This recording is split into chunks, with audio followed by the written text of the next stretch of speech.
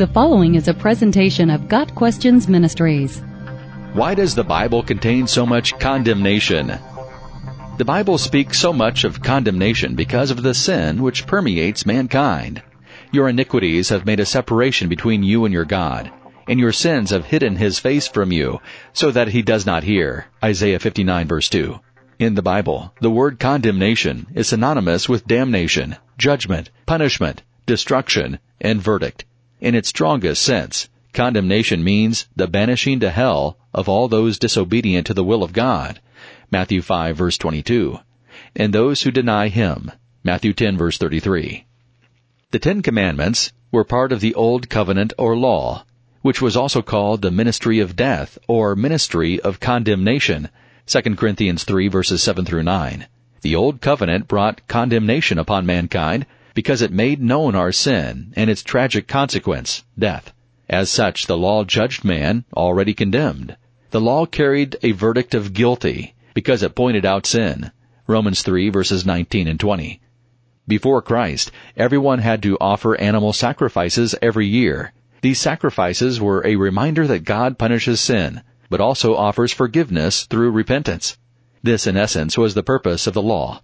The writer of Hebrews explains, "But in these sacrifices there is a reminder of sins every year. For it is impossible for the blood of bulls and goats to take away sins." Hebrews 10 verses 3 and 4.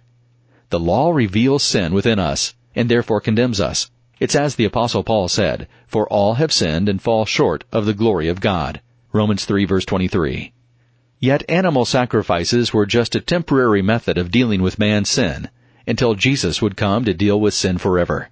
Animals, ignorant beasts, and part of a fallen world, could not offer the same sacrifice as Christ, the God-man, fully rational, completely sinless, 1 Peter 2 verse 22, who willingly went to the cross, Hebrews 10 verse 12. How then were people forgiven in the Old Testament times? When Old Testament believers followed God's command and by faith offered the sacrifices, He forgave them, Hebrews 9 verse 15. In essence, the law's sacrifices looked forward to Christ's perfect sacrifice. Today, as followers of Jesus, God has completely forgiven our sins because of Christ's death for us. God even forgets about our sins, Psalm 103 verse 12. Jesus made it clear that without Him, no one can enter the kingdom of heaven, John 14 verse 6. It's no secret, we are all condemned to die and to eternal punishment because of our sin. The only way we can be made right with God is through Jesus, who has made the perfect sacrifice for us. For by a single offering He has perfected for all time those who are being sanctified, Hebrews 10 verse 14. And just as it is appointed for man to die once, and after that comes judgment, so Christ, having been offered once to bear the sins of many, will appear a second time, not to deal with sin, but to save those who are eagerly waiting for Him, Hebrews 9 verses 27 and 28. Without question, the best-known passage of all Scripture is John 3:16. "For God so loved the world, that He gave His only Son, that whoever believes in Him should not perish, but have eternal life." Verse 17 says, "For God did not send His Son into the world to condemn the world, but in order that the world might be saved through Him." Many fail to read the passage which follows, and which has an uncompromising warning to all. Verse 18, "Whoever believes in Him is not condemned, but whoever does not believe is condemned already, because he has not believed in the name of the only Son of God."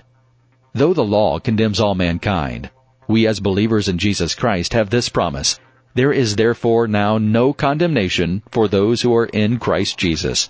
For the law of the Spirit of life has set you free in Christ Jesus from the law of sin and death." Romans 8 verses 1 and 2. God Questions Ministry seeks to glorify the Lord Jesus Christ by providing biblical answers to today's questions.